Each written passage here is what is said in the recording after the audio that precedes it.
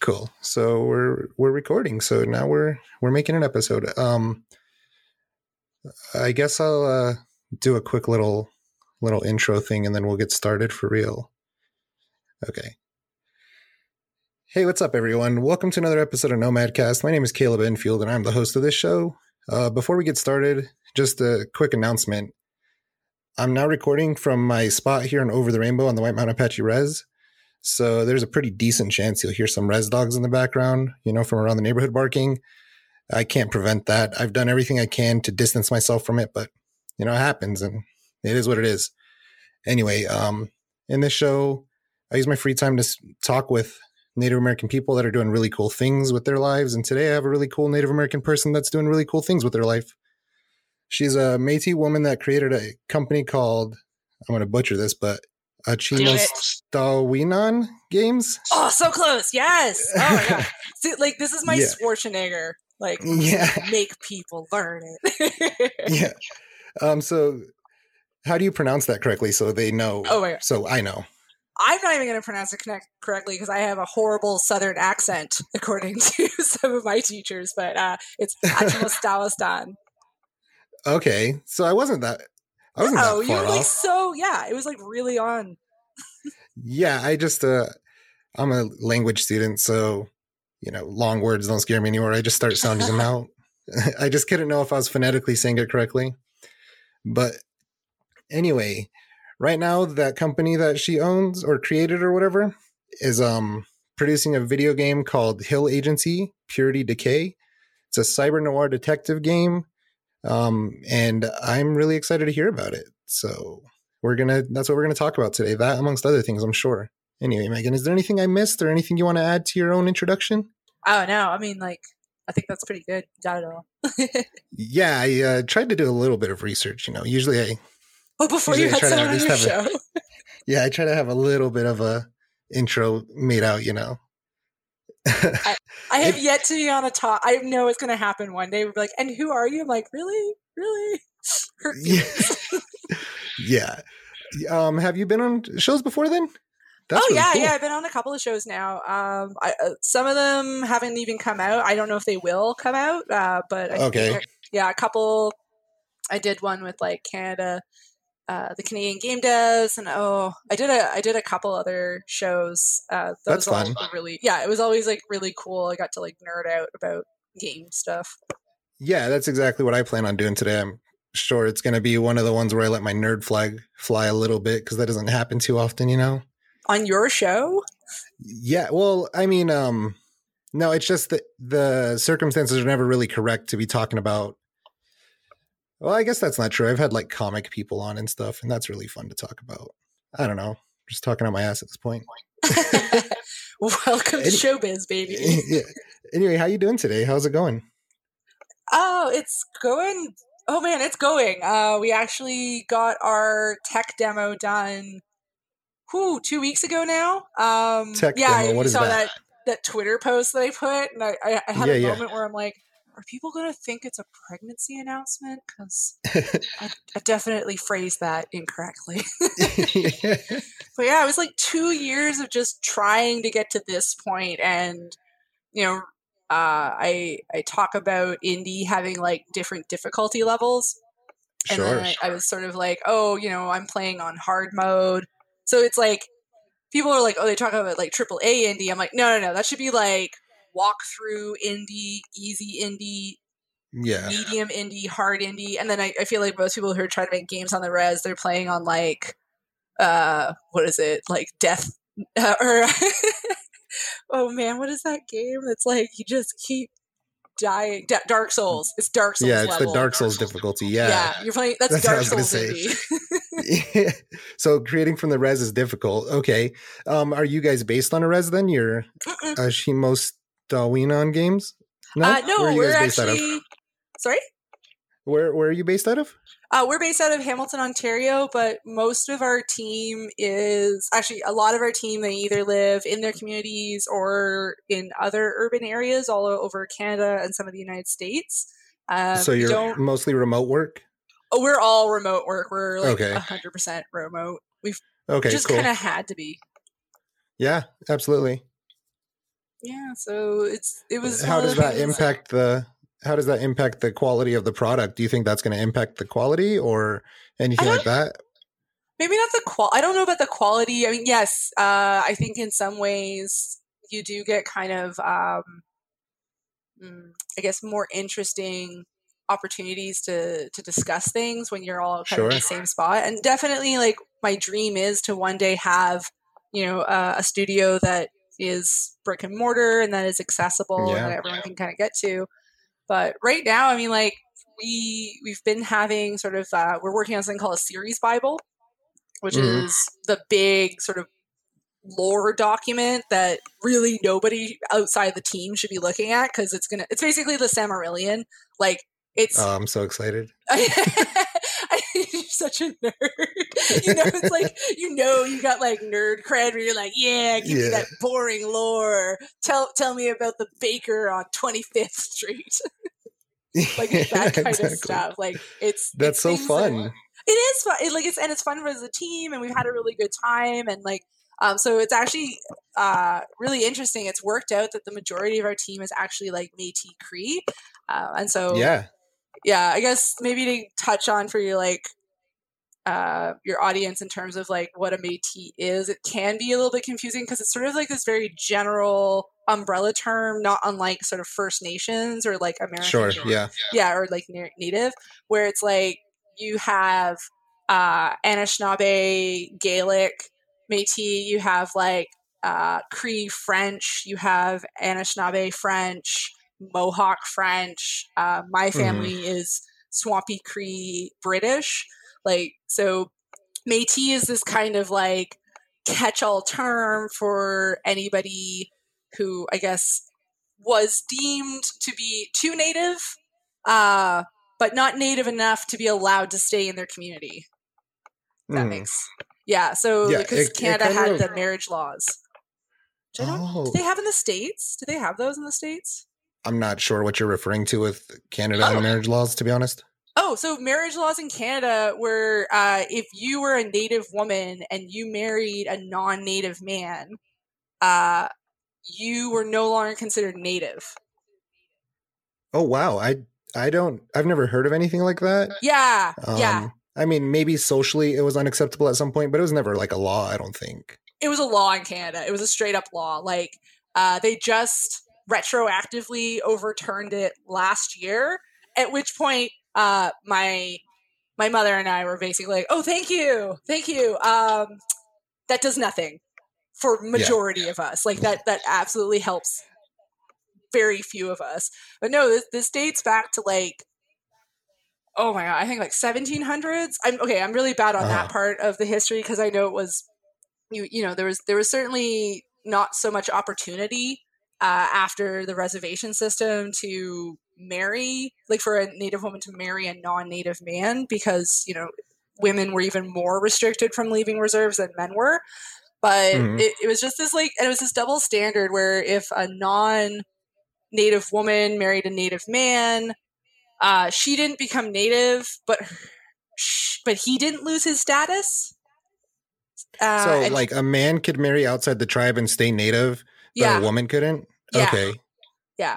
And that was basically to control the population, because the children of a Native man and a non-Native woman would not be considered Native. Okay. So this was strictly a way of, like, controlling who goes on the roster, essentially, because at this time it was like enrollment or belonging was not controlled by the nation. It was or the tribe. It was controlled by the federal government. So it brings up like a whole host of things where,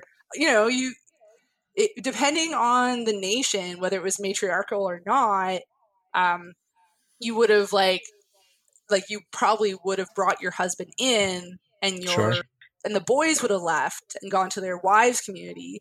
And so this really was like a huge detriment to matriarchal systems, because it was pulling all the women out. And then you kind of had this choice, like you could either marry a non-Native guy and lose your status and be pulled out of your community and basically pulled out of the power structure, or you could stay and probably marry your cousin, and that's also looked down on. So it was like, kind of like screwed either way. Well, it's just this. It's a super like messed up system, kind of like the blood quantum system, where it's designed for people to breed themselves into extinction eventually. You know, maybe not literally, but on paper, there won't be any more Métis or Apache people or whatever. You know, eventually because of these systems that are in place. Because, like you said, it's just not possible for a community that small to just continue to breed within that community. To put it bluntly, you know? Yeah. And that's why the reservations were so far away from each other, and why yes, it did keep Native people from like interacting with the like larger society that was growing around them, but like ultimately it was a means of kind of dwindling their numbers. That was what it was mostly about. It wasn't really about keeping them out of society, because then there was the whole like, oh, let's bring them into our society like we did in India. That worked really well, except it didn't. Yeah. Yeah. But cool. Well, I don't mean to, put a pin in that so abruptly, no, totally. But we kind of got off topic. I really want to talk about your game and what you've got going on, Well, it's not I'm really sure it ties into all topic, that. Yeah. because it is, I was just going to say. Sorry, I'm so bad at this. No, it's okay. It's my first one since January with an actual guest. So it's been a while. Yeah. Anyway, so Hill Agency, Purity Decay. What can you tell me about it? Because I know it's not out yet, so I'm sure there's still stuff that is undecided and all that. So. Well, yeah, I mean, who knows what'll, in terms of last minute changes, but in terms of mechanics are set. So in terms of anything that could possibly like really put a wrench in things, those have all been taken care of, and we're working on refining those, which is really what you should do for video games.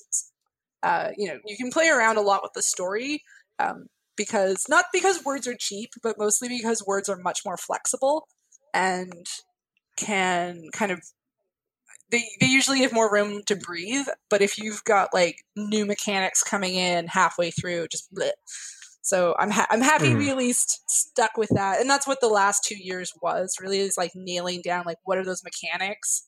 And then really in the last 2 months was like refining like, well, what do those even look like? And it's crazy. Like all my mentors, they always say, they're like, it's going to not look like anything until it finally does. And that's always going to be at the last minute. Yeah. And you never really believe them until you see it yourself. I was sort of like, this is never going to come together. It's going to be terrible. And then I'm like, oh, it looks really good. Yeah, well, I've seen the videos. I've watched a few of the trailers on it, and it. Well, I think you only have 2. That's all I could find anyway. I watched both of them, and it looks incredible. I really like because I really like atmospheric, like story driven video games a lot. And the kind of overtone of it really harkens back to like an LA Noire video game, or that video game LA Noire. Maybe not with the violence, obviously, but with kind of the darker tones and just the thematically of investigating things, and the noir genre in general, where things are ambiguous as far as morals go. So it just kind of seems that's the way it, like from the outside looking in, that's kind of looks like what you're making. And I really like that. Yeah, that's pretty much what we are going for. I mean, the thing I really enjoy about noir is it's like at its heart, it's about broken people in a broken system.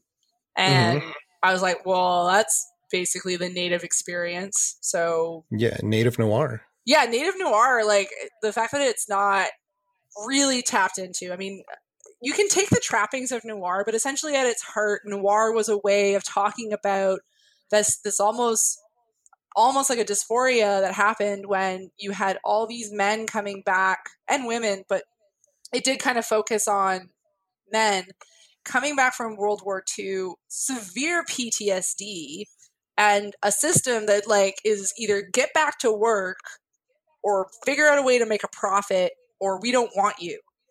If you're broken, you're useless to us. And that's the system that these people who basically went out, saw the horrors of war, came home, were kind of given this promise of like what they would get when they came back, and just found that it was a lie. It was a lie to just get them to kill themselves.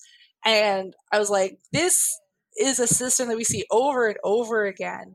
And what I always enjoyed about Noir was it was really delving into, these are very hurt people just trying to make it through. And I think sometimes people miss that when they talk about Noir. They talk about like the aesthetic, which was very influenced by, German refugees or German artists leaving the country well before, the sort of the shit hit the fan.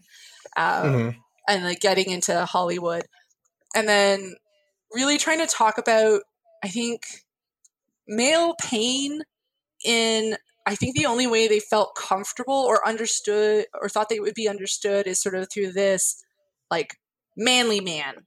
But really, if you look at the early days of Noir, it's how, he's not. He's sometimes he's a draft dodger. Interesting. Sometimes, I said interesting. Yeah, but they're all ultimately broken people who are trying to make a profit. But when you really kind of look at like what they're trying to do, they're just trying to be somebody in a system that doesn't want them there. And I really like that when looking at Noir, because I was like, that's literally what Native Americans and Indigenous people go through, is they are in a system that doesn't want them there, that is telling them to throw themselves on the rocks until they break, just to get through the door or something. And then, if you fail, that's your fault. Even though it's like so obvious that the system is set up to have you fail. Yeah. Yeah. There's a lot of obstacles. That's for sure. Yeah. So like, let's look at that. Let's look at that in like an Indigenous perspective. And like, let's look at that from a sci-fi perspective. Cause the thing about Noir is sometimes like with it being grounded in the today, it can kind of put people's hackles up. Because like, well, like we're not all like that, or hashtag not all, whatever. Yeah. But if you throw sci-fi in it, all of a sudden people are like, well, this isn't now. This is the future, and that's future problems. Yeah. Even though you're like, when has sci-fi ever been about anything other than the present? Yeah. Looping back a little bit, because I want to talk about the Indigenous futurisms thing, but I want to touch back on this. So you said that Noir is this thing about vulnerability and being rejected by a system, essentially. That's such an interesting idea to marry that with native, like within a native story, because of the things you pointed out. But also, I'm just curious, you said that, or in the description of the video game, it says that this is in a thriving Indigenous metropolis, right? So I'm just kind of, it seems like there's like a disconnect. Is the metropolis not doing well then? Is that why it's Noir themed, or is it just the tone of the story and the people in it?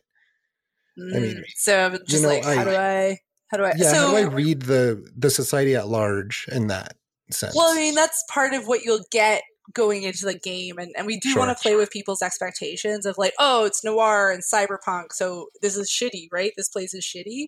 Yeah, and, exactly. Yeah, we do actually want people to think that going in, because like in some ways I'm like, if you kind of talk to people who are like even urban natives who've never been on reserve before, if you kind of talk to them about like if they felt really, really comfortable with you and maybe they were a bit drunk, and you ask them honestly, what are your feelings about going into a reserve for the first time? They're probably going to have a lot of anxiety, because the narrative around reserves is, oh, it's awful. Oh, there's a lot of crime. Oh, like everything's shitty. Like this is the attitude people have towards these predominant Indigenous spaces, is like, oh, it's like not a good place. It's a dystopic place. But when you go and you're there, and you're especially there if you're like as a guest or a family member, like it's just, you really look at it, you're like, oh, it's just a town. It's just a small town. Like there's nothing here that's scary. Like, yeah, just like any small town, it's got bad shit, but that doesn't make it dystopic. So I did actually want people to kind of go into this game being like, oh, this, the ground, it's like probably falling apart. I'm like, nope, that's what the other place beside it is. And so like you have the sovereign nation on the ground, which, yeah, going in, you're like, oh, I guess it's shitty. And then the longer you spend there, you're like, this place is really nice. And then you go into the Risen City and the floating palaces and stuff. And it's just this juxtaposition of trappings of civility versus like real community. So you have this place on the ground that's like, oh, it's gritty and, you know, things are repaired and stuff doesn't look new. Like, so that doesn't make it a bad place. And then you go into this other place and it's shiny and sparkly and it looks really great and everything's really fancy and it's rotten underneath.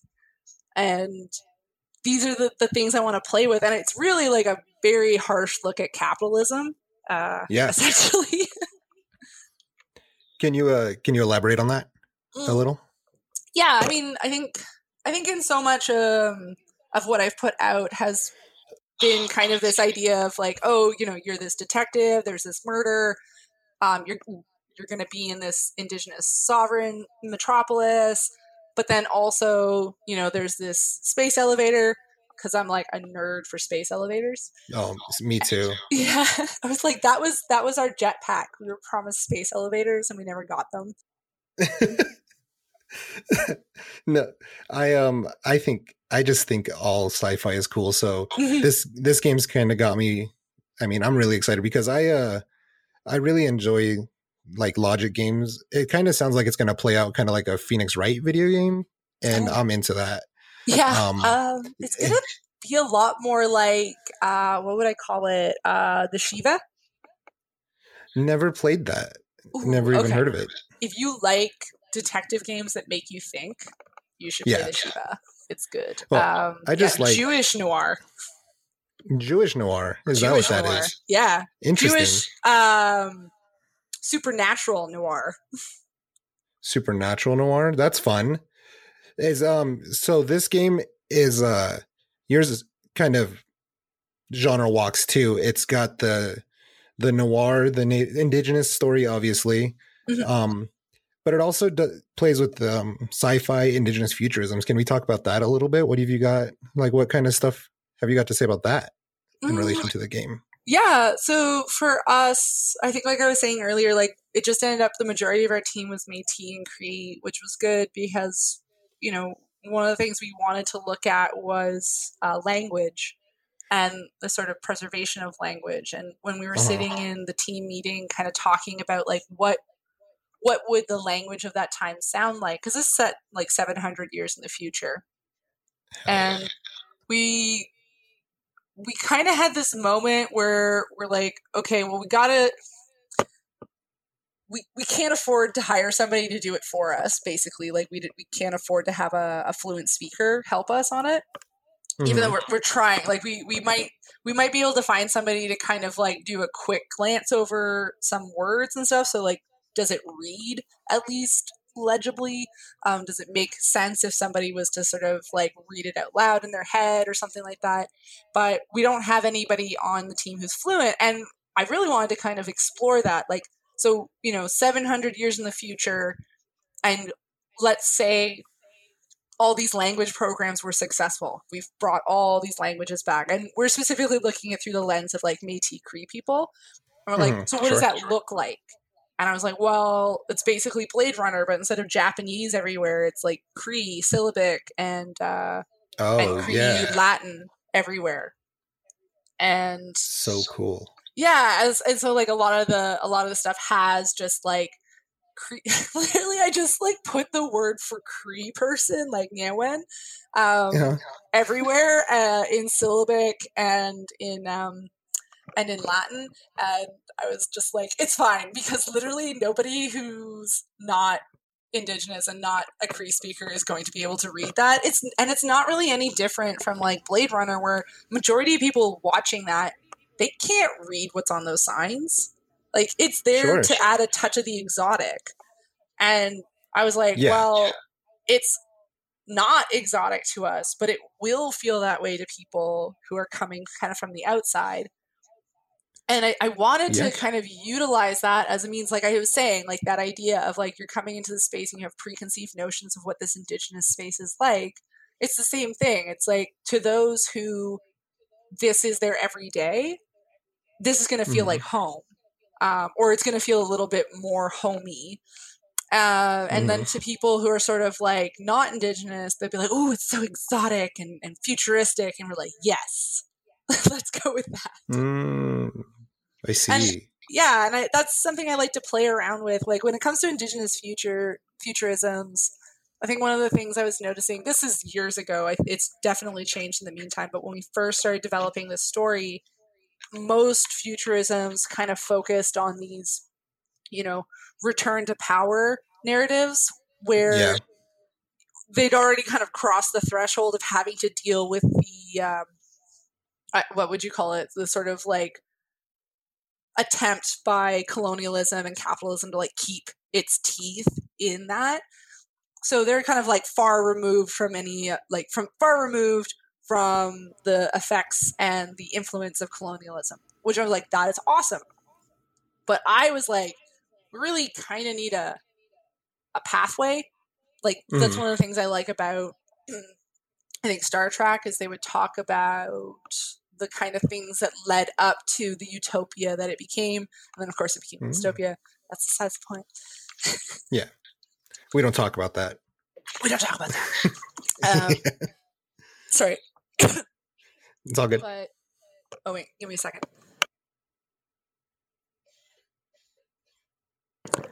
I, like, hit something in my throat when I swallowed. It's all good. Anyways, I was talking about futurism. I was saying this was originally developed between me and Tara Miller, who's no longer on the project. But when we were talking about it, I was like, what I think would be really interesting is what would an indigenous futurism on the cusp of total freedom from colonialism look like? And in some ways, that became a space where we were almost re-examining what would happen if colonialism came back. So, 700 years, the world is going to look incredibly different. Absolutely. But I was curious about, what would happen if sort of capitalism, colonialism one day, due to, a huge ecological event or something, kind of just goes away. It's just the power structure is not there anymore. All the rich people have left because they took off on their like space vessels and now they're gone and we're just left to clean up the mess. And then we got about 6, maybe 500 years of freedom. And then they came back. You're like, well, like, what would we do? How would we handle that? And it's almost like a retelling of the colonization project where this time... That's so interesting. I said, that's so interesting. The idea that, like, I've never thought of a future, because I think of like stories and stuff all the time. Just I write stuff in my free time. I don't really ever publish anything, but I've never really thought about it through the scope of, people leaving and the people who are left there were quote unquote free. And then they come back to reestablish all the systems they had in place before. That's really interesting. Yeah, and so I was like, well, what would happen this time? I'm like, well, it probably wouldn't actually go that well for them because you now have an unbroken line of memory about what happened the first time. So the idea is that actually this story takes place 200 years after sort of the restart of an attempt at colonialism. And it's basically at the end. Like it's not working. They're at their like last gasps.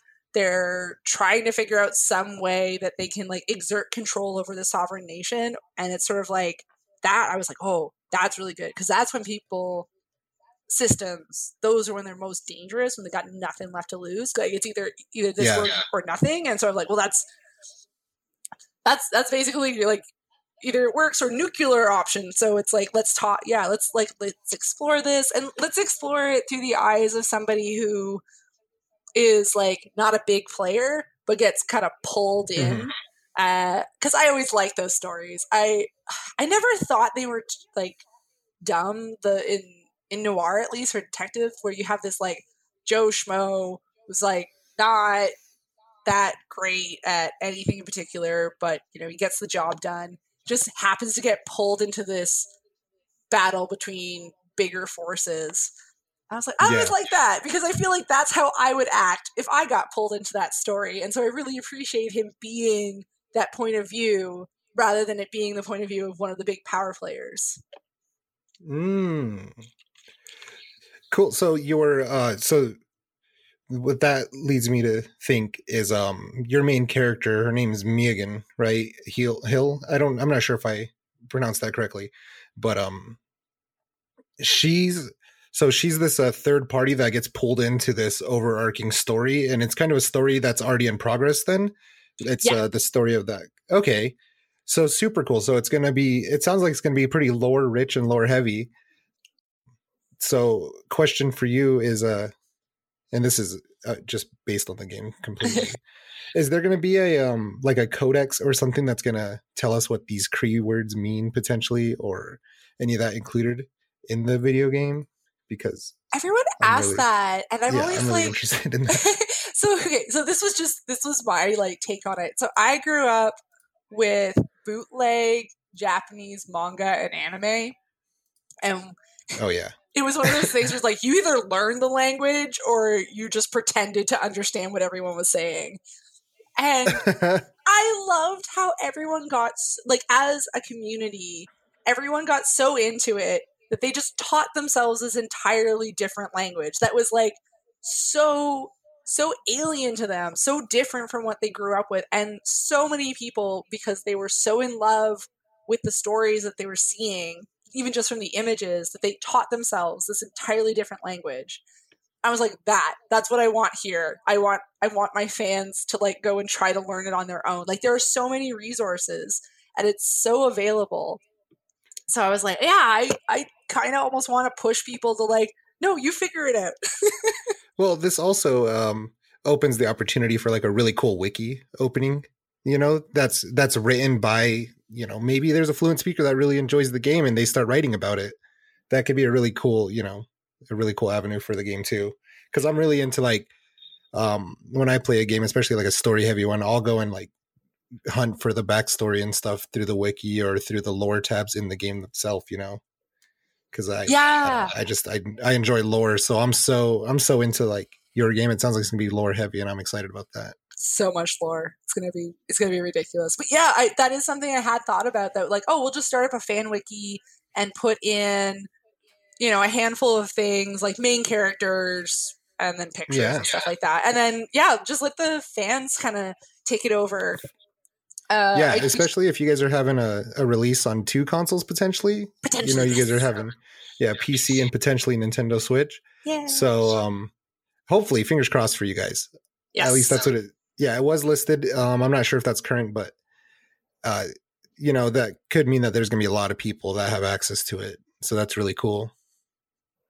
Yeah, I'm really excited. I do hope we end up getting the Switch deal. That would be amazing. But also, I think too. Even if it's just PC, that's good. And if we don't port, we probably would just take any funds that we could have put into that and try to do a Russian translation.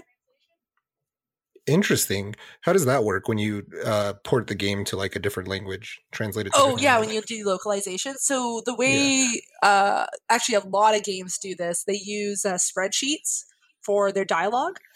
And so then what you can do is you can have columns, right? So you have your English, and then you can have your French, and then you can have your German and Russian and Cree and syllabic and Cree syllabic. And eventually, we want to offer the game like in Russian. So we're hoping to aim for a English-French release. And then we want to do a German-Russian.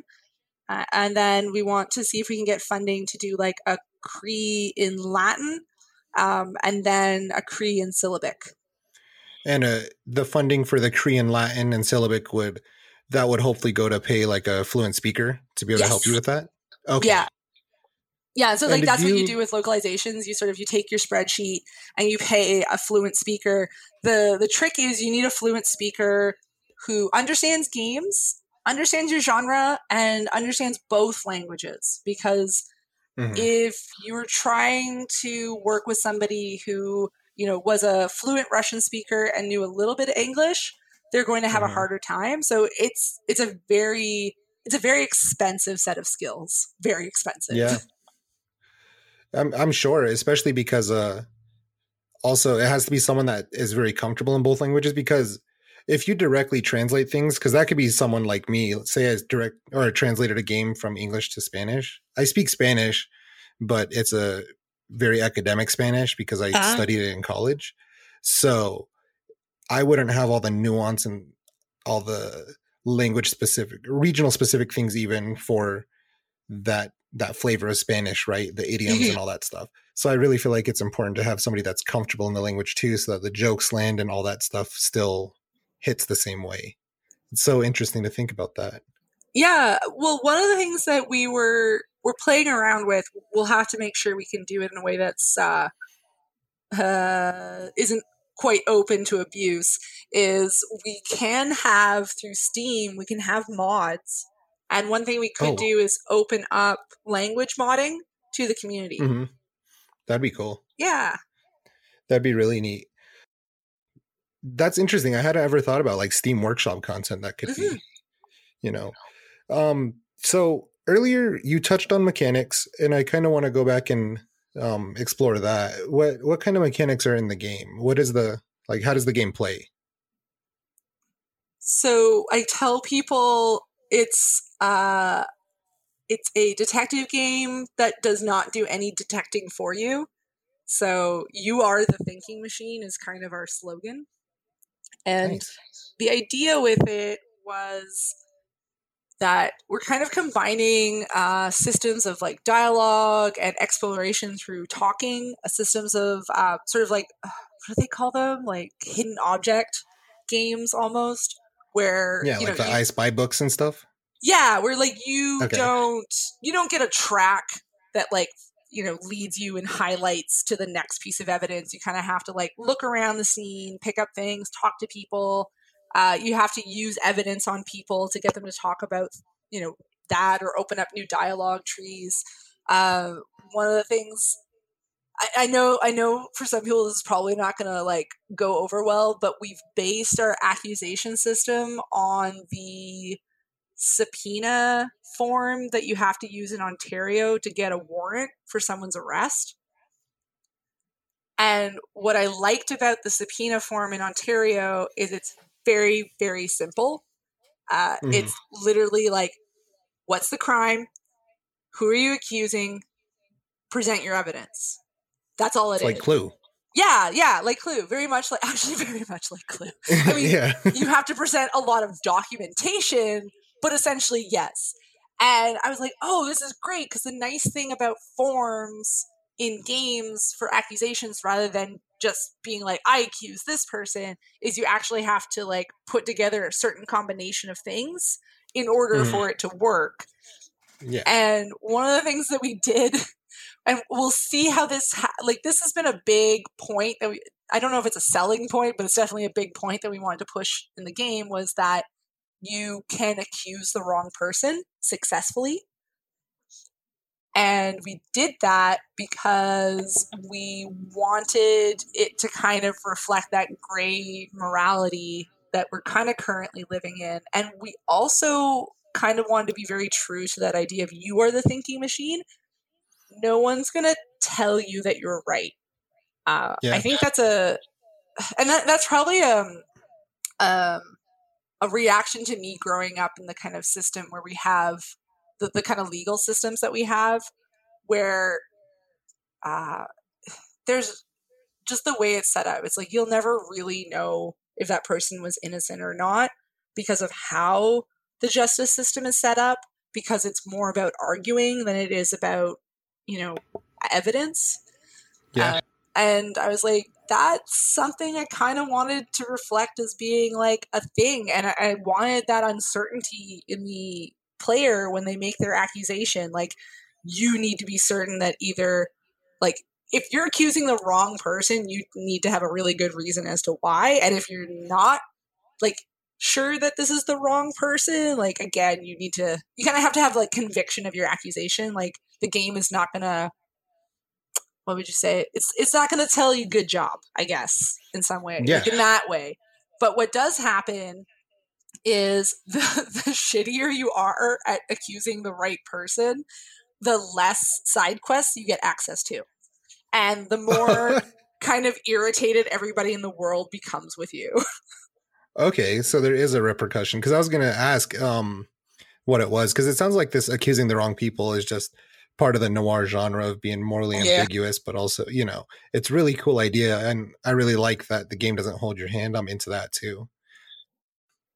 So that's neat. And I was going to ask what's the repercussion, but the world just doesn't react to you the same, huh? Yeah, you just like maybe people stop asking you for help because you've put 3 of their cousins in jail. Like, how would those people know though? Or, I mean, what I'm wondering is, like, in the scope of the world, how would certain people know that it was the incorrect conviction? I mean, they could be just as confused as you are, or, you know. Yeah, and that's gonna probably be something that the player's gonna have to contend with in terms of, like, I mean, the player going through the first time is probably not going to know if they're being cut off from side quests until you're right. Finished.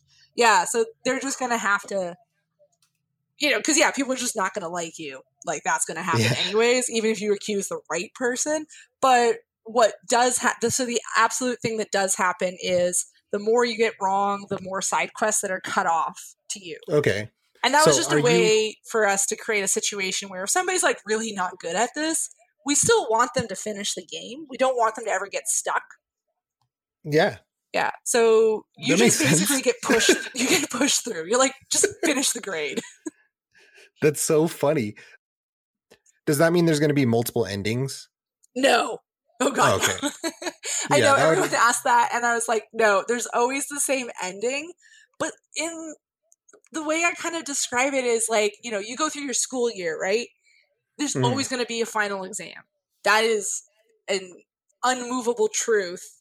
Even in a pandemic, there was still final exams. So all the decisions you make up to that final point, you have choice. But I think it's a fallacy to think that, you know, all things that have multiple choices need to have multiple endings, because sometimes there are going to be places where, no, that's just what was going to happen. And you know, the path that led you there might have been different than someone else's path, but it still was going to happen. And I like that. I don't think a lot of people actually have a problem with that. I think most people who are going to play this kind of game, they would rather have a good, satisfying ending than a multiple ending. And when most people say like they want their choices to matter, like most of the time it's stuff that, you know, a lot of games don't do for you. Like, people don't react to you differently. Like, there have been people complaining about games where like, well, I killed this dude's brother, but he's still giving me side quests. Yeah. And you're like, yeah, that should be cut off, right? Like, you know, and I know that like you shouldn't be getting those quests anymore, but he's just a program. Yeah, no, I agree. I think that having a well-constructed ending is better than having several endings that don't measure up and only one ending that's really good, you know, just for the sake of, I don't know, tying it all together, putting the bow on it. Like, yeah, I'm excited to get all the dialogue options. I'm so excited to see everybody's everything, because I'm that kind of person. I'll play it through until I get everything. Yeah. Yeah. And that was the thing where we were like, because people are like, oh, is it replayable? I'm like, it might be. We might actually have to put a progress bar in the game. But then I was like, I don't know. Not all things need to be spelt out for people. I mean, we're still going to be testing the game. We're still early days in terms of testing with players. Absolutely. Yeah, so if we get people who like play the game and they're like, so did I get all of it? And I'd be like, who can tell? Like, no, seriously, did I get all of it? I'm like, I don't know. I'll check. Yeah, that's kind of where I'm at too, is I don't want to miss any of this stuff. So that's interesting that you're thinking about maybe not including a way of monitoring that. But also, it's okay. I mean, eventually I'll burn out on it. It'll be like 2 or 3 playthroughs, you know? And yeah. And it's going to be a pretty... I don't think... It's like 5 hours. I don't think 5 hours is short. I know for like a lot of game players, but I'm like, it's not... for me, I don't think that's short at all. No, it's not. Like, it's twice the length of a movie. It's exactly. Yeah. I mean, it's shorter than a book, I guess you could say, in terms of like reading. Actually, maybe it won't be. It might actually end up being longer for some people than I think what's going to end up happening is going to be like, our team will get through it in 5 hours, and that'll be where we stop. And then like people who are playing it for the first time are going to take like 10 hours, because that's what always happens in games. Like they say they're going to give you like 20 hours of content, but what they mean is 20 hours of dev content who know the mechanics, who have been playing it every single day. Yeah. So like, yeah, they're going to finish something in 20 hours. That doesn't mean that a normal person coming into this place for the first time is going to be able to do that. Yeah. And also, like, this sounds like a totally different video game than what a lot of video games coming out are now.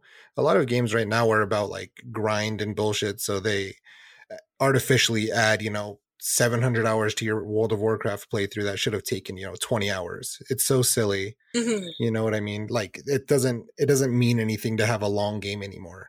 I think it's important to have a well-constructed game with good mechanics and sound storyboarding and lore, Yeah. And I just want people to finish it. I really want people to get to the ending. I want people to argue about it. It was really funny. This was like last year. Some dude just like dropped a comment on like one of the articles our thing was on. It was like, oh, I bet you the bad guy's a white dude. And I was like, oh, honey, it's so much worse than that. it's like a dual personification of capitalism. It's just going to be so like if you thought Neuromancer was fucked up, you will like our game. I don't even know what Neuromancer is. Oh my god, you definitely should. If you like sci-fi. Yeah, I'm writing it down. I'm writing it down right now. And actually, one of the things I really liked about Neuromancer, though I know a lot of people struggled with this, is he does not walk you through that language. Like, it's English, but it's like English of the future, and it is a struggle. Like, when you're starting out, to understand what anybody is saying. Like, you really do feel like a stranger in a strange land. And then, due to immersion and just reading, and just picking up context, you eventually understand what people are saying.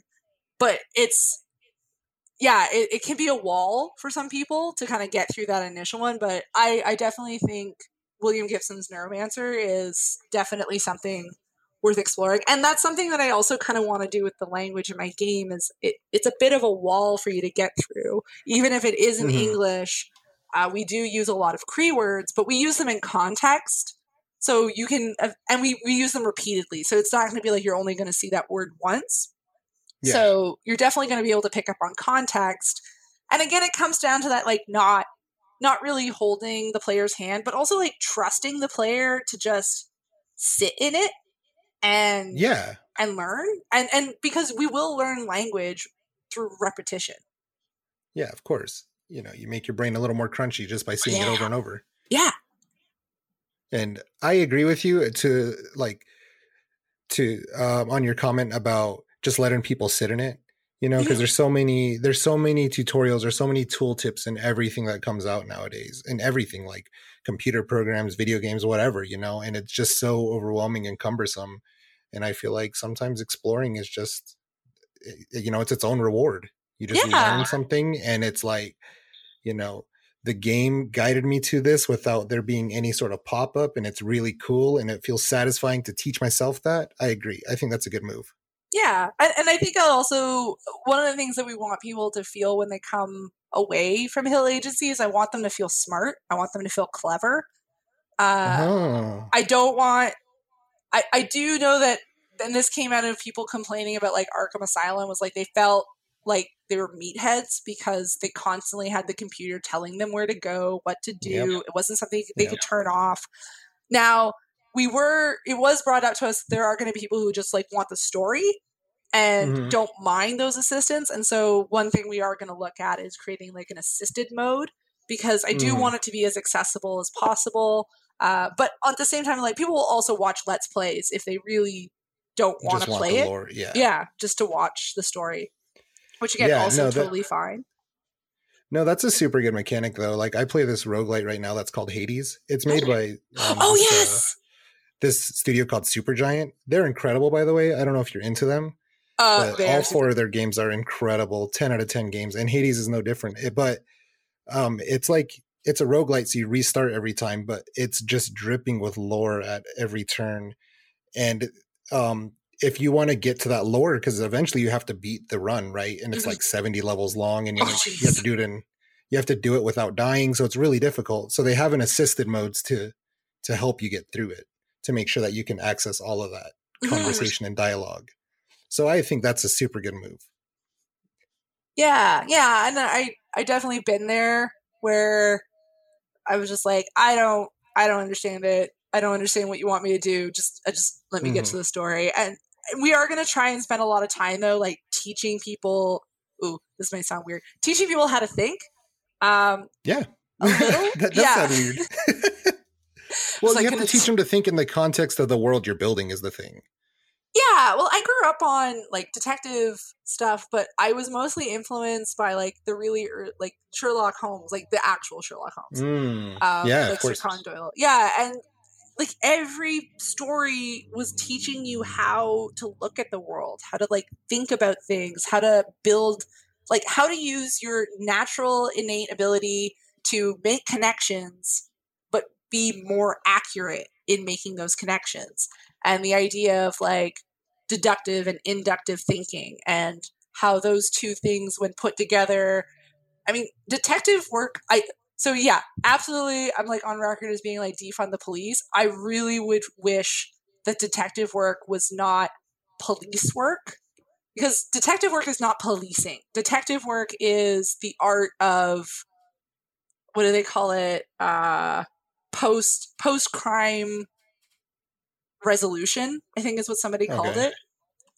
And I do think like detective work is like, I don't want to like talk too much about it, but it was like, I really do think it's like a very valuable skill set. I do think it's actually something that is needed. Sure. But I think it needs to kind of be like its own thing. Because I think like the act of policing a population is very different from the act of solving crimes.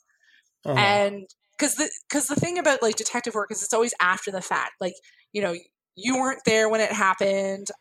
You aren't kind of like adding to anything. You're just trying to like look at what has been left and figure out what happened. And like that's not really that different from a lot of like traditional tracking skills, where you're sort of like, there was an animal here. I need to figure out which direction it went. Like these are the kind of things that like, and the patience and like paying attention to things, like this is all the kind of stuff that like traditionally hunters were doing anyways. But it's not actually like, when you start thinking about how as Indigenous people we kind of look at the world, it's not actually too different from like deductive and inductive reasoning, because it's like, okay, so you sit and you pay attention to the land, you pay attention to the weather patterns and the wind patterns and the like animal movements and the plant growth and the water. And then you kind of like take all that information, like just a lot of information, and you kind of like put it together in order to come up with, oh, this is where I want to plant my garden, or like this is where I want to put my house. So like these kind of skills are like super useful. I think we use them all the time. I would say that probably like this is something that Indigenous people have been doing for like centuries before Sherlock Holmes even existed.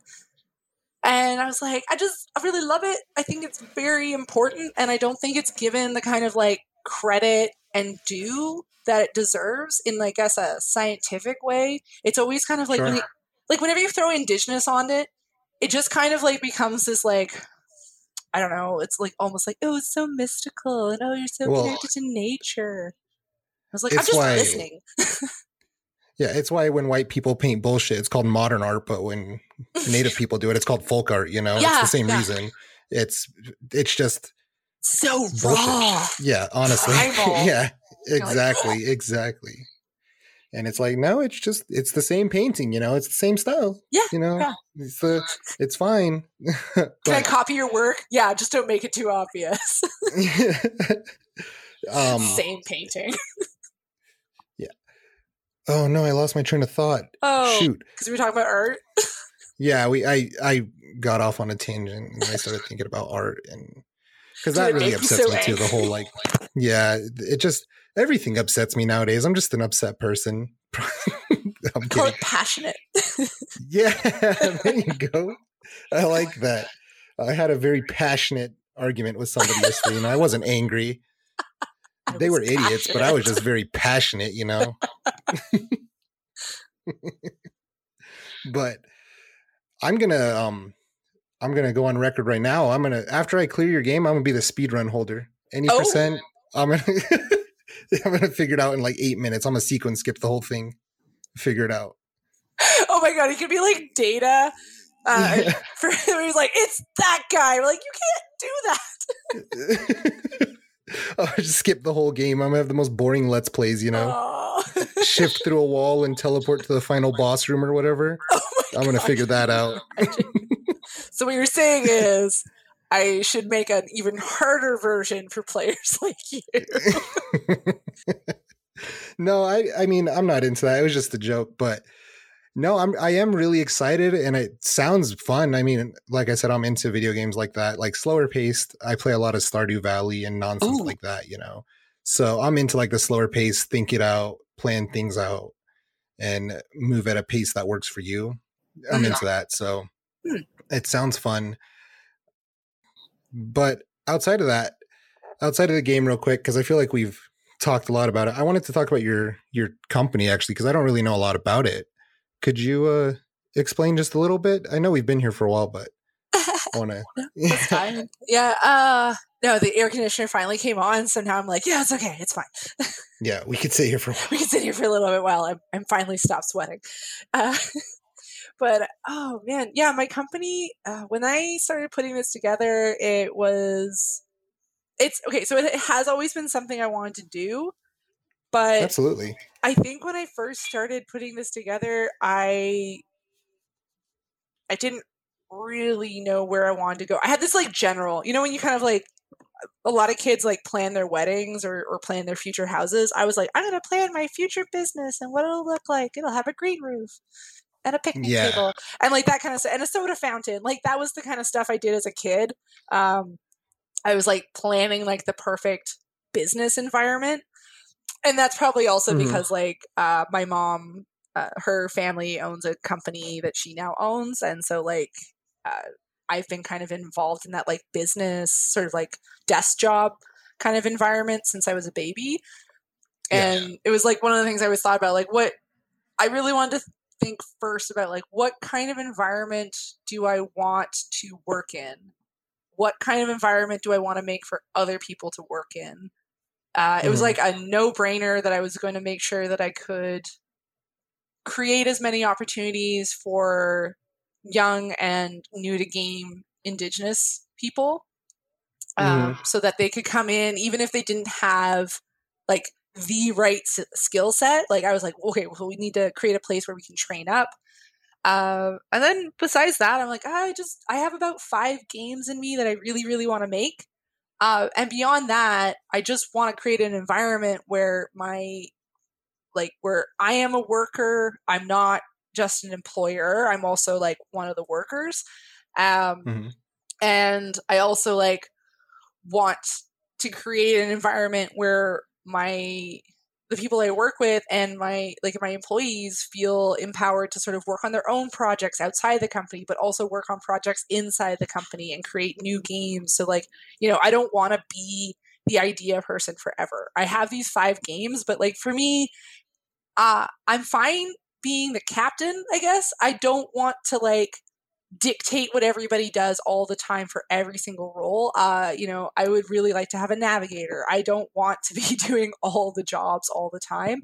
And for me, being like it's not fun being an idea person. Like that for me is not fun. For me, what's fun is like designing and prototyping mechanics, doing the writing. Okay, that's a lie. Writing is really hard. It makes me cry, but I still do it because it's something I deeply enjoy when it's finished. You mean writing the story? Oh yeah, writing the story makes me cry so hard. Writing is so hard in games. How come?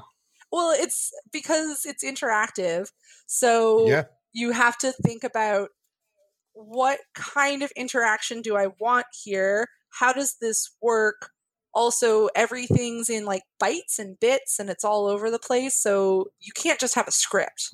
Like you're going to have usually what I do, and this may change as sort of like our company grows and we develop new systems, but like sort of what we do is each person you run into has their own script on them.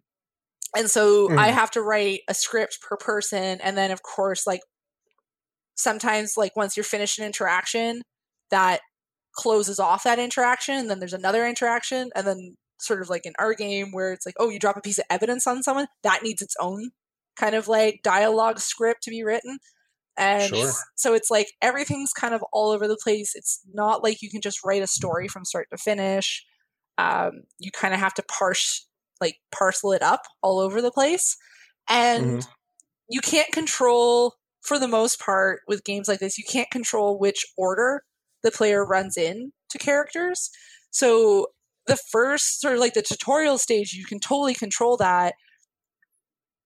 And that's still hard to do in terms of like how you're going to write things out. Maybe hard's the wrong word. Just like it becomes complex, and it just becomes like a lot of words in a lot of different documents. So you kind of have to like switch tracks because you're going to switch to an entirely different document. So sometimes that can be difficult. Yeah, it's really hard. And part of it is we haven't really figured out how to streamline it for us. But right now it works. That's what's important. Well, your company's 4 years old, it's growing pains. I know. We're so painful.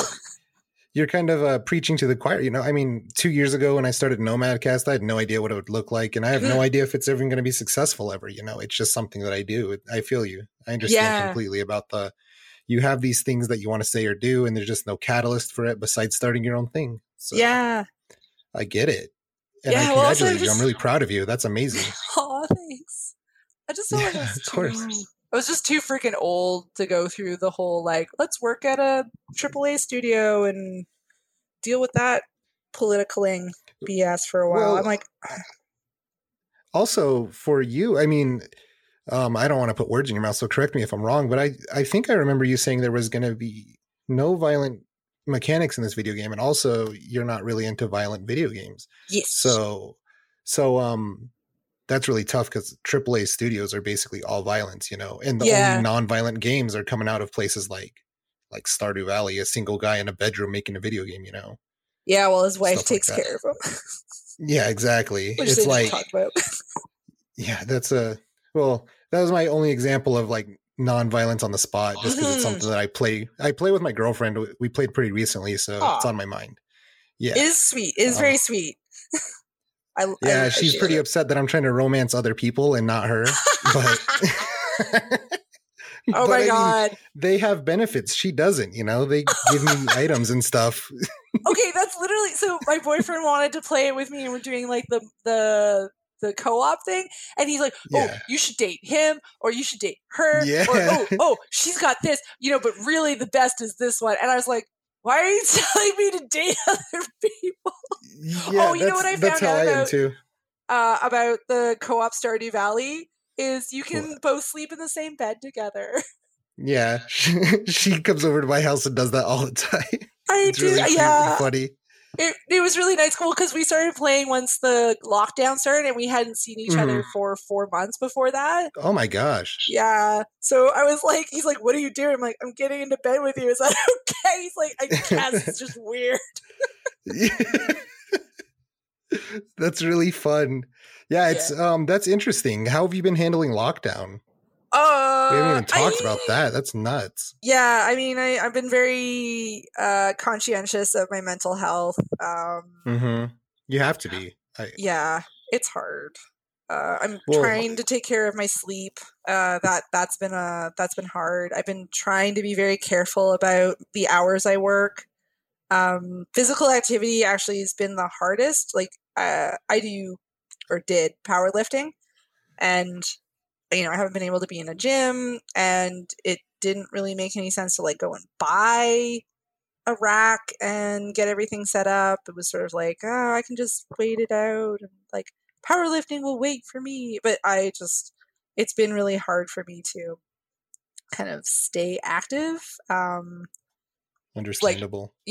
So I have an anxiety disorder, and one of the So like I have a handful of like coping mechanisms, but they all kind of were predicated on the idea that I could just go out whenever. And what I have to do in order, so I have what do I call it again? It's like, so I have agoraphobia, but it's not, it's like a weird one where it's like fear of enclosed spaces with too many people. But and that's so like I can't use, like I usually can't go handle conventions very well. Sure. So I'm always like very cautious. I'm usually like, if you want to find me at a convention, I'm as close to a door as possible. So that's usually where I'm like hanging out on the wall, being like, yeah, that's cool. And sometimes though, the reverse can happen where I cannot handle going outside under an open sky. And this kind of manifested more into my teens. And so one of the things that I did was I gave myself like rule sets of like, well, if you have to go to school, you have to go outside. So you have to go to school. So it's best not to think about it. And it was the same thing for like work or whatever. Yeah. And now don't really have that except for like maybe to go somewhere and buy something.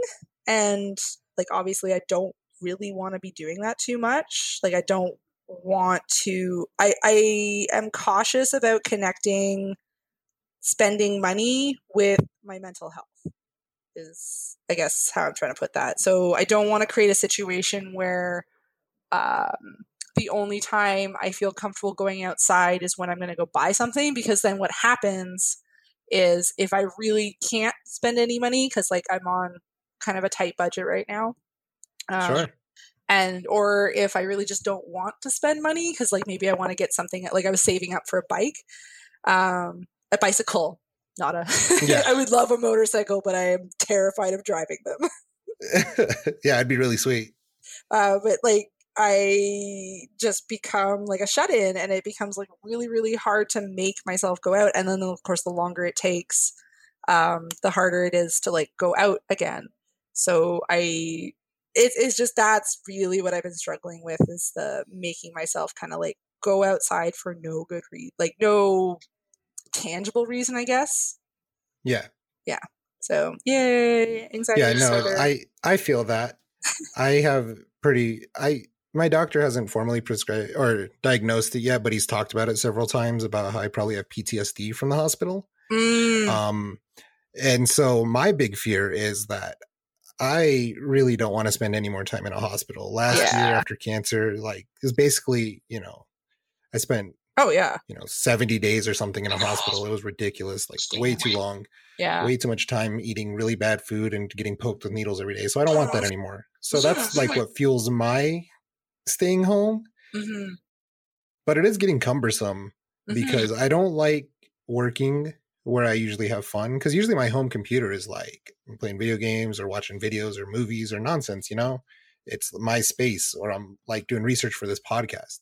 It's not like, and now it's a bunch of work stuff. And I mean, it is what it is, But I just, it's really frustrating to be frustrated with work at 4:30 and then at 5:00 when I'm off work, just pretend like I wasn't frustrated in this room, Like all of that energy just stays in the same place. And it's really tough. Sometimes it's getting cumbersome because of that. Yeah. Yeah. I definitely feel you on that. Yeah, right now, like, cause I'm at my parents', my office and my bed are in the same room. So it's like, I have to go for walks. I like can't not go for walks. Otherwise I do start to feel sick.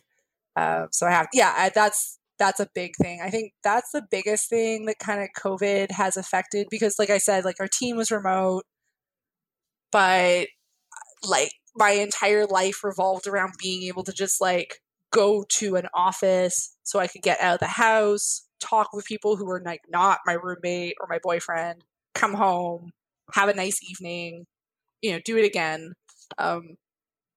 It definitely was creating, it definitely created stress with me and my roommate, because like we're both like clean freaks.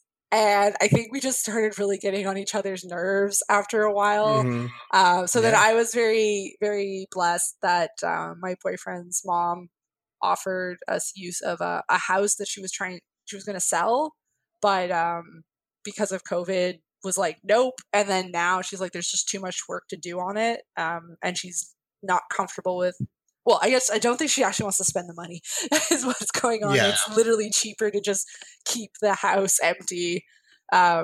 So I was like, well, there's no point in me being in Toronto in a big city anymore. I can't go into work. All my incubator options were canceled because of we were supposed to get into an incubator. So we were going to have like access to like funding help, and we were going to have like, there was like a mocap lab and like a testing lab. And I was like really excited. And like, that's all kiboshed because that's devastating. Yeah. That's really unfortunate. I think it's okay though. I think in terms of like mental health, despite what I just said, not being in Toronto is probably best for me when I can't work with my coworkers. Sure. Because it's just, there's like hardly any green space. It is really hard to go walking. There's actually not very much to do in the city, unless like you want to spend money.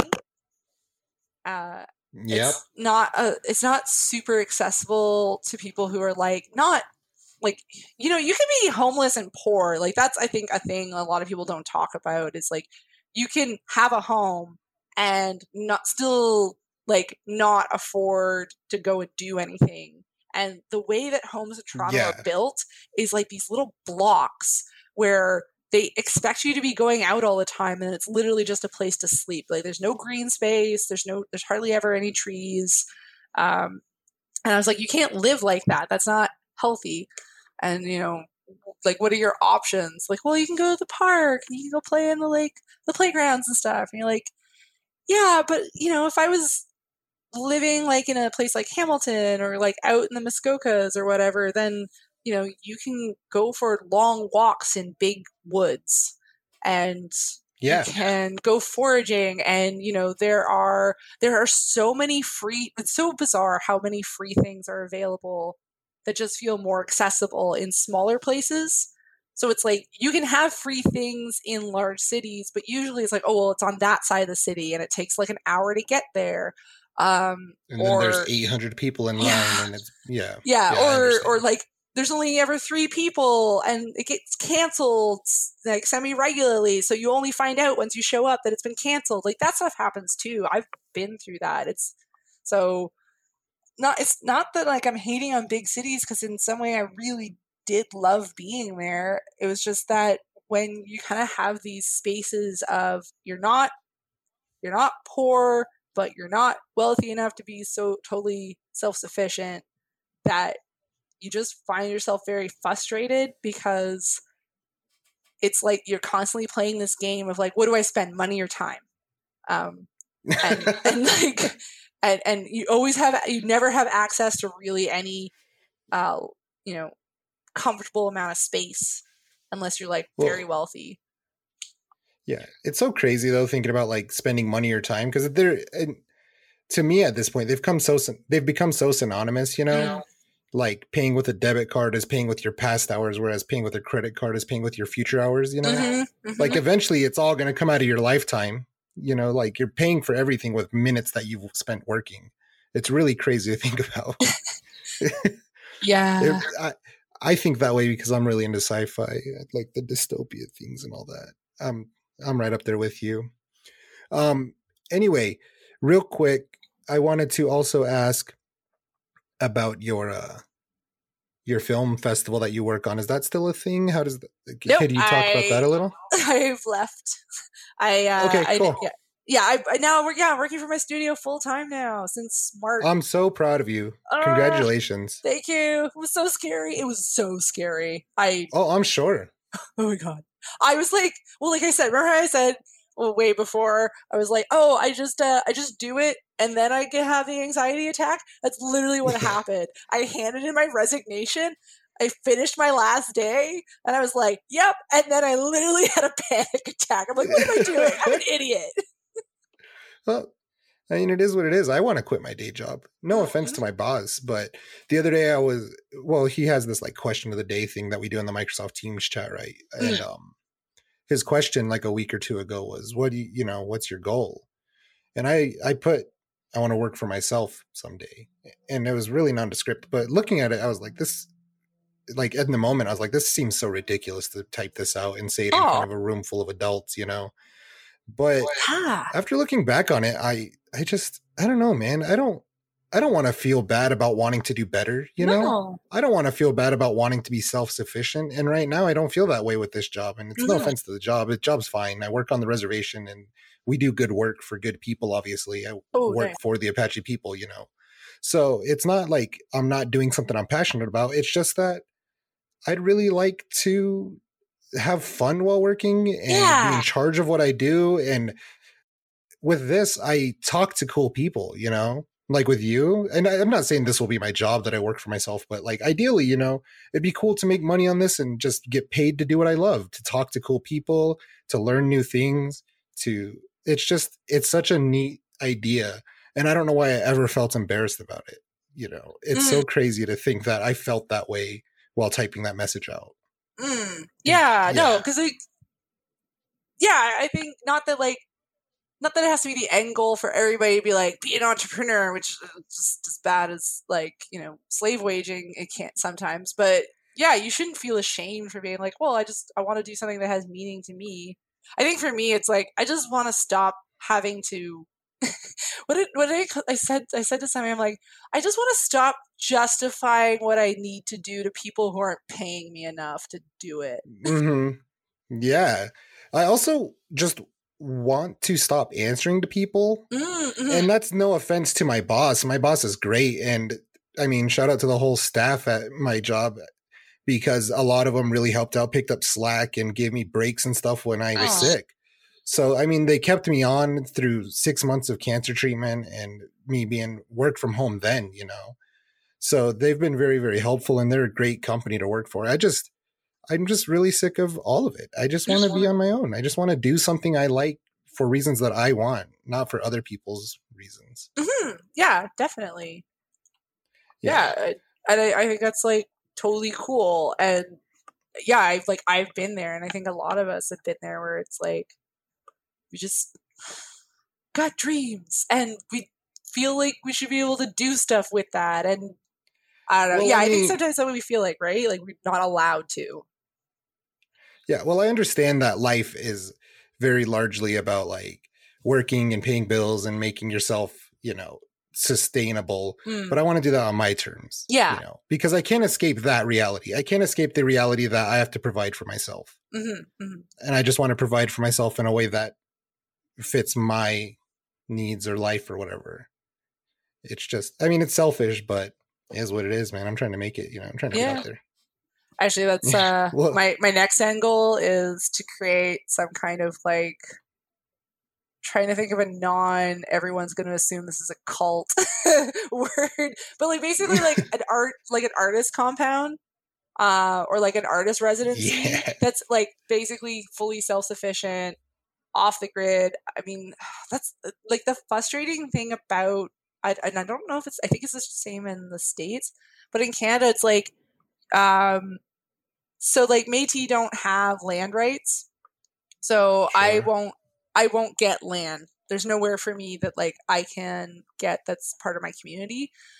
So if I want any land, I have to buy it from the federal government from the federal government. And the thing in Canada is you only own, I think it's the first 2 feet of the top of the land you're on, or something like that. Like something crazy, like, or the first 6 feet. Like you don't own everything. So if some person came in and was like, oh, there's like gold there or diamonds or whatever, they can go to the federal government and be like, I want a mine.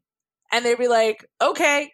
And you can't stop them because the federal government has given them a license to extract that material from under your house.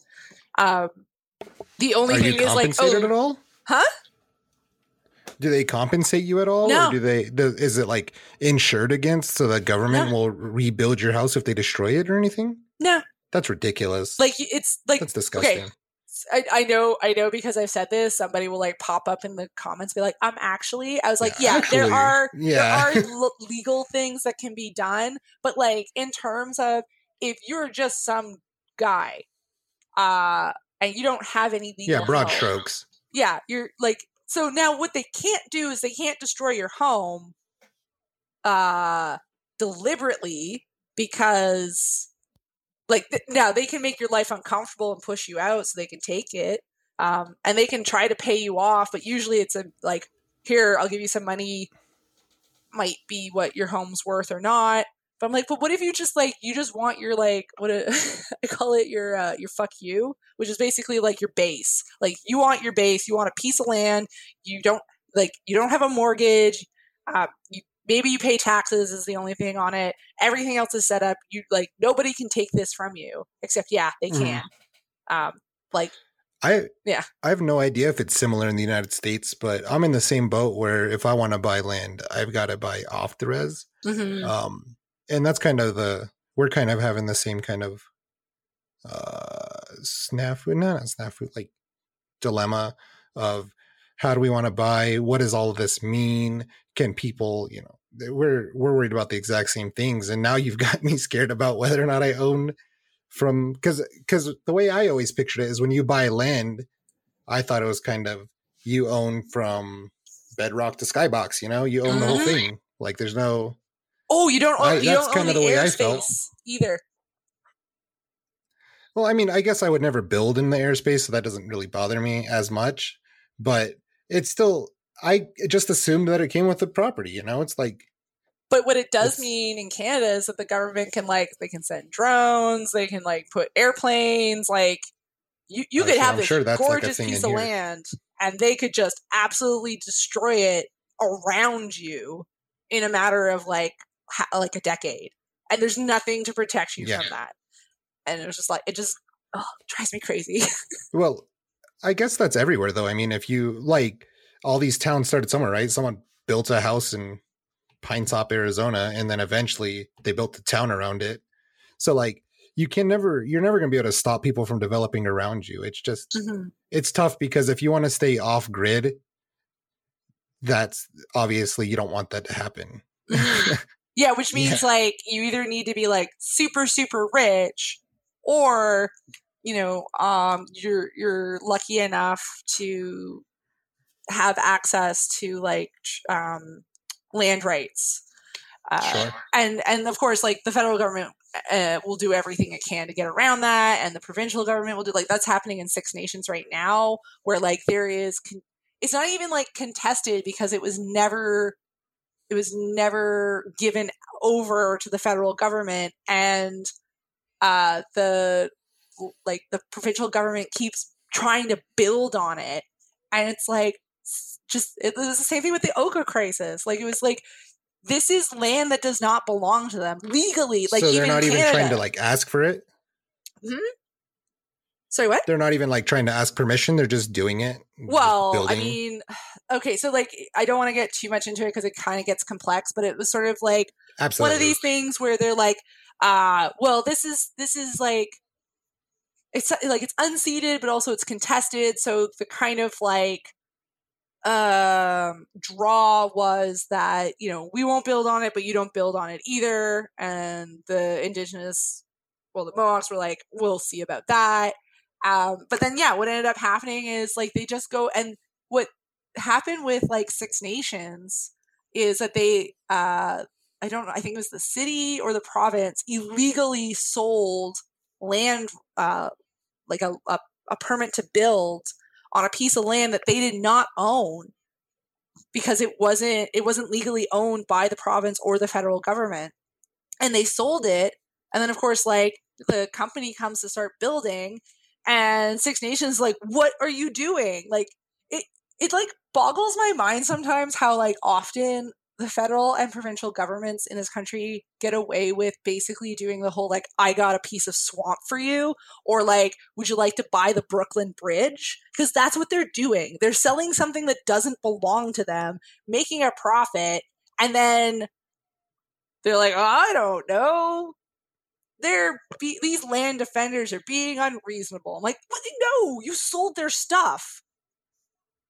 Yeah. Yeah, you didn't even consult them either. Like, it's not even like they're trying to open a dialogue about whether or not they let it happen. They're just doing it. Yeah. And then that's when people get pissed off, you know? That's so stupid. That really makes me angry too. It really grinds my gears when people do things that they're not invited to do. Mm-hmm. You know? It's just common decency, just respect, you know? Yeah. And it's happening again. Like, it's happening right now in Six Nations again. And I was just like, the fucking gall during a pandemic. Like, they couldn't even. I was just like, they keep doing it, and I'm like, who here thinks they're clever? Like, who here thinks they're like clever enough to get away with this? Because it's just like, if you're not paying attention to history, it's just going to happen every time. And honestly, it's just going to be a lot of stress and trauma for the Indigenous people involved. But they're always going to end up winning at this point, because you look like an asshole if you're pulling this shit during a pandemic. Yeah, it's just a bunch of shitheads. That's so ridiculous. Well, anyway, to wrap up, we'll let's end on a jump on a more we'll jump on a more happy note. Thank you for coming on. I've been really excited about this. I wanted to ask you for a while because not a lot of people know this, obviously, but you were really important to me during cancer treatment. You always had something nice to say. Every time I needed help, you'd always make sure you reached out, and people remember those things, and I remember it very vividly. And I can't thank you enough. It was important for me to have you on, and I'm really glad that I met you and that you're a really cool person. I'm really happy to know you. I think you've enriched my life. Thank you. Thank you. I'm very glad that my terrible sparkly native memes made you happy. Oh, those are the best. Oh my gosh. I actually was like in the middle of making you a Valentine that you could like send around to people if you wanted, that used the Cirque du Soleil horrible appropriating native show. But I love it. Threw it out. It was literally too bad. Oh, it was. I can't even describe how bad it was. Well, that's great. Now I'm just dying to see it. Okay, you know, maybe you can't tease those kinds. Yeah. But no, thank you for everything. Really, it really means a lot, and you've been really helpful. And if there's anything I can do ever to help you or your game or your studio or whatever you have going on in your life, let me know. You've always got friends here in Nomancast. Awesome. Oh, you know what you should do? You should reach out to Indian and Cowboy and see if they'd be interested in producing your show. Indian and Cowboy? Yeah, Ryan McMahon. It's in Canada, but I don't see why it would be a problem. Okay, I will look into it. It's really interesting that you bring that up, because I've seen other Indigenous like networks popping up like this, you know? Mm-hmm. And like I've kind of talked to them a little bit, and all of them seem so weird. Like they're not willing to work with you on your terms. And so I'm really interested to see if you're talking good about them, though. I'm really excited to talk to them. I'll definitely reach out. Yeah, see if they're okay. Like Ryan, I mean, I've only met Ryan twice, but he's always been a really, I mean, yeah, I've never even heard of them. Thing, right? Like when people are like, you know, they got a public face and a private face. I don't know his private face, but like publicly, he's always been a really solid guy. Beth has spoken well of him as well. So I would say like just reach out. They produced Métis in Space. Yeah. Which is I'm seeing that now. It's just like two Métis women drinking wine and bitching about media. So I'm like, your show is a shoo-in. Yeah, see, what a lot of people aren't understanding about my show is it's not an interview show. Mm-hmm. I mean, that's a component to it, obviously, but it's a conversation show more than anything. I'd much rather just sit here and just shoot the shit for an hour and a half with someone like you. You know, obviously we'll talk about what you're working on, but the last half hour we've just been riffing on like issues and nonsense, you know, just having fun. And that's kind of where I want I want a happy medium between those two worlds. So I kind of think that you're right. I like that idea that there's a space for something like two women just drinking wine and bitching about popular media or whatever they were doing, because that's kind of the place I want to be. You know, I don't want to be, no offense to academic or native academia, but I don't want to be associated with that necessarily, because that's not where I'm at. Yeah, that's not where I'm at. And I mean, I welcome all of those academics to come on and talk on my show, please. I'm fine with having academic episodes, but as a whole, I want the show to be more open-ended, you know? So that's really interesting that you say that. Yeah, you should. I feel like you and Ryan would like probably really get along. Hell yeah. You guys have like, you also have a very like similar voice, like not voice, what is like cadence? Like to your like the way you speak, you had a very similar, like very calming, soothing cadence to your voice, and it's like Ryan's got the same kind of like, and then and I was like, yes. Thank you for saying that, actually, because the other day, so in my Discord channel, we're starting to get really bored, right? Oh yeah. So we've started doing things a little differently. But anyway, the other day, I'll get into that in a second. The other day, my friend, when we were talking, he said that he really enjoyed conversation with me because there was this really calming cadence, and I have this really nice rhythm to my conversation where I'll build up and build up and build up and talk, and you know, I talk fast, and then he'll say, "You'll let it sit," and people will be able to respond and answer, and that made me feel so good. I mean, I loved that because that's not a normal compliment, you know, like saying, "Oh, you look nice." That's so like hollow. But when someone goes through and like takes that time, God, it's the best. I love it. Yeah, well, there's like something about your voice where like you don't sound rushed, and you don't ever sound like you're rushing anyone. And I think that's a very good quality for like podcast radio, because then it's like people can't, like, you might think you're speaking fast, but like it does not come across that way at all. It comes like your diction is so clear, like, and your cadence is so soothing that I don't think anyone notices if you ever rush, because I can hear every single word, and it's like, also it's very soothing just to like hear it. So yeah, the only thing I don't like about my voice, now that we're getting kind of a critical, maybe not critical, but is I feel like I sound tinny. Like I feel like my voice sounds like it's projecting from inside of an aluminum can, which isn't bad, but it's just weird, you know? Because you don't ever hear your voice from outside of your head. Are you saying when you hear yourself recorded? Yeah, that's normal. That's everyone's like that. I think I sound like a Valley schoolgirl when I hear myself. And I was like, oh God, no wonder everyone thinks I'm like 19. I was like, I'm not. Yeah, I wasn't going to say anything, but you kind of do, you know, it's like, you're not 19? That's what I wrote in your bio. I can't change it yet anymore. Yeah, I was 19. I literally had somebody just Monday be like, hey, we're interviewing like young Indigenous people that are moving in the world. We'd love to interview. I'm like, I am 37. I am closer to 40 than I am to 20. Yeah, I'm about to be on the right side of 32. I'm 27 right now, so I'm getting there. Yeah, it's a little more traumatic than I thought it was going to be, you know? When I turned 27, I was like, holy shit, I'm 3 years away, you know? Because 3 years is not a long time in relation to 27. You start to realize how short a year is once you get past 20 years old, you know? Oh my God. Do you know what my sister said to me when I turned like 25? She's like, congratulations on a quarter way to death. And I was like, Jesus. No, we're living long enough to where our brain will be uploaded to the cloud. Yes. And we're just gonna produce podcasts forever. Oh my God. Yeah. In metaphysical space, you know? I saw that article where it was like, millennials be boomers, the last generation to feel death. And I was like, oh my God. I don't know how to take that. That's so good. Oh, that's mean. I'm sorry to anyone that's offended, but that's funny. Okay, but you like, somebody wrote that, and then someone approved that, and somebody had to watch that print out like 100 million times. So I was just like, damn. That's incredible. Yeah. That's amazing. I love it. That sounds like I said, I write a lot of like bullshit for like just for fun, like sci-fi stuff mostly. That sounds like something that I would include in like one of those stories, you know? Yes. Like something ridiculous like that. Like one of the ones I was working on recently, and this actually came from a friend. He gave me the idea.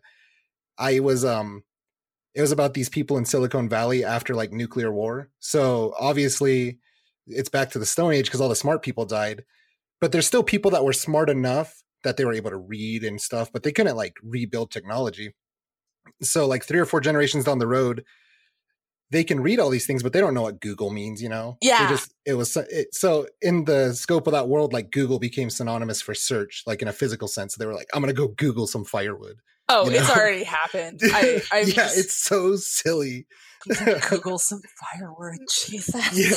I'm Googling in this cave for some mushrooms, you know? Like, oh God, that just sounds so wrong. I'm gonna Google us up some mushrooms there. You're like, tasty. Yeah. Well, anyway, that's kind of a yeah, we should probably end my creative mind. Yeah. But thank you so much for coming on. Please, if you have anything to plug, please do it now. And then I'll do my shout outs after that so I don't disrupt you. Just my video game, Hill Agency, coming out fall 2021. And you can catch us on achimogames.ca, which is ACHIMO games, GAMES.ca. Yep. And any social medias you want to drop? We got our Twitter, which is the same, at Achimo Games. And also, if you want to find me, I'm at Byrne, BYRNE _ Megan, MEAGAN on Twitter. Yep. And I will link to all of those things in the episode description. So please, everybody, click on those links, go follow and support, and get excited because this game's going to be cool. So if you have a PC or if you're interested in getting one, this is another reason to be excited about it. Please support. I'm really excited for this, and we're going to follow this closely. I'm sure she'll be back on as progress is made on the game. Yes, because we're doing it. We're finishing this. Yeah. And anyway, like I said, Megan, if you could send me a press kit or whatever, sure. Stuff like that, so that I can make sure it's up with this episode. Now, last thing, I'm going to read a little bit of things from my end, and then we'll wrap up. Okay. And then you want everybody, make sure to go on. Oh, what's up? And then you wanted me to stay on afterwards. Oh yeah, I just don't want the recording to mess up because I'm still new, so I don't know all the nuances to this recording software that I'm using. Okay. So, I will let you hang up first then. Okay. Yeah. So everybody make sure to go and follow us on social media for information and to participate with the show and other listeners. Just search Nomadcast on Facebook, Twitter, or Instagram. And in one of those places, just click on the link in the bio and it'll take you to a link tree to go everywhere else. So make sure that you're following us or subscribing on your listening platform of choice. And if you could just write a review and rate us, it really helps to grow the show. And outside of that, thank you everyone for listening. I think this has been one of the better episodes and I'm really excited for the new start. Thank you so much for being here. Yeah, I think that's a wrap. Woohoo! Thank you. Bye, everybody. Bye.